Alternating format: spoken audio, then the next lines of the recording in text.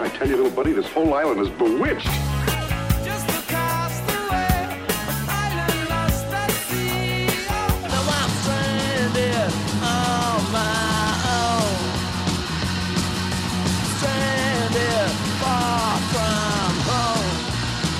Come on. You remember, we were shipwrecked together. Stranded, I'm so far from home. Stranded, yeah, I'm on my own. Stranded. Welcome to this bonus episode of Sound Opinions. I'm Jim DeRogatis. My partner is Greg Kot. And if you want to be the first to hear our bonus podcast, become a Sound Opinions member on Patreon. As you probably know, the two of us have crammed our brains full of so much music, there's never any predicting what's going to bubble up on any given day.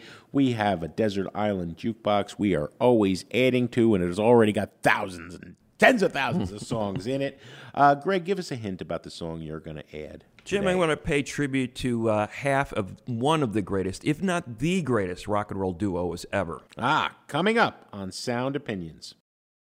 We are back, Mr. Kot. One of the greatest rock and roll duos ever. You're talking about Don Everly. Of course. It's been a tragic series of deaths here in recent weeks. Don Everly among the giants who we have lost. Don, the brother of Phil Everly, who died in 2014. Phil was actually the younger brother, died first 7 years ago, now followed by Don Everly at age 84 on August 21st. Two of the architects of rock and roll, any way you put it, in the 50s, blending country twang and close harmony singing with that rockabilly guitar and a modernist sensibility in the risque, often risque lyrics, risque for their time, certainly. Felice and Boudleaux Bryant, the primary songwriters. But it was in the delivery of those voices that really put it over the top. There was something haunted, almost mystical, about the way those voices blended. I once talked to Don about it, and he said that it's one thing to harmonize with another musician, another singer, but it's especially great when you're harmonizing with somebody who's like a blood relative. In the case of his brother, they hung out all the time. They grew up together. They were speaking the same language. I mean, literally. The way they would phrase words, the way they would end sentences, the way they would use specific words to describe specific feelings. So they understood how each other talked. Conversing was just a step away from harmonizing in his mind. And he said, I could never get that with anybody else. It was the two of us, and our voices together made a third thing that was greater than both of us. And he recognized that because the brothers were feuding a lot of the times. Oh, my God. There's a story of him hitting his brother over the head with an acoustic guitar. And, they're storming off stage. The Everly brothers died today, right? We're never going to come back together again. Like Ray and Dave Davis, right? Tell me if I'm wrong. But all great rock and roll pop music harmony comes from the mode the Everly brothers set, right? I mean, in the sense of folk music, harmonizing, of course, right? Yeah. It's been around for centuries, right? But in terms of putting it to the rock beat, the Everlys inspired the Beatles and the Beach Boys, and everything else comes from there. Well, you've got that harmony vocals of, somebody like the Louvin brothers or the Stanley brothers in country, and you've obviously got the doo-wop harmony and folk harmonizing. music. But you're right. And I think a big part of the rock and roll thing with the Everlys in terms of the harmonizing was Don's rhythm guitar playing. They both played guitars, but Don especially, very underrated. You don't see him mentioned at any of those 100 greatest guitarists of all time. But Don Everly's rhythm guitar playing was a key to a lot of those songs, gave him some real punch and real drive. You could hear it right off the bat in their first series of singles.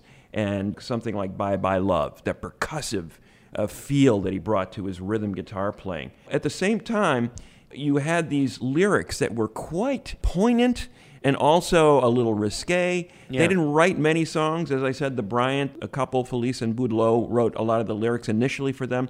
But I want to play a song that Don actually wrote, kind of near the tail end of the band's great run of singles, where they dominated the charts from basically 1957 to 1960.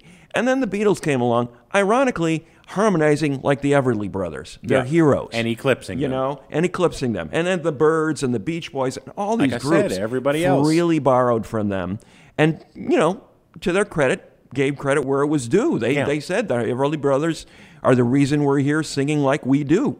So their legacy is huge, justifiably among the first inductees into the Rock and Roll Hall of Fame. Here's Kathy's Clown, though, from 1960. Here's the Don song that I was talking about. Again, you can hear those harmonies. People are going, which one's Don, which one's Phil? I'll tell you. Don's singing the lead on a lot of the songs. He's got the lower voice. Phil handled the high harmonies.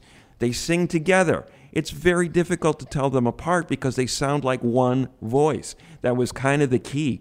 Like you meld these two voices together, you get a third thing, as Don once told me. So here's Don Everly harmonizing with Brother Phil on Kathy's Clown from 1960. Here he comes,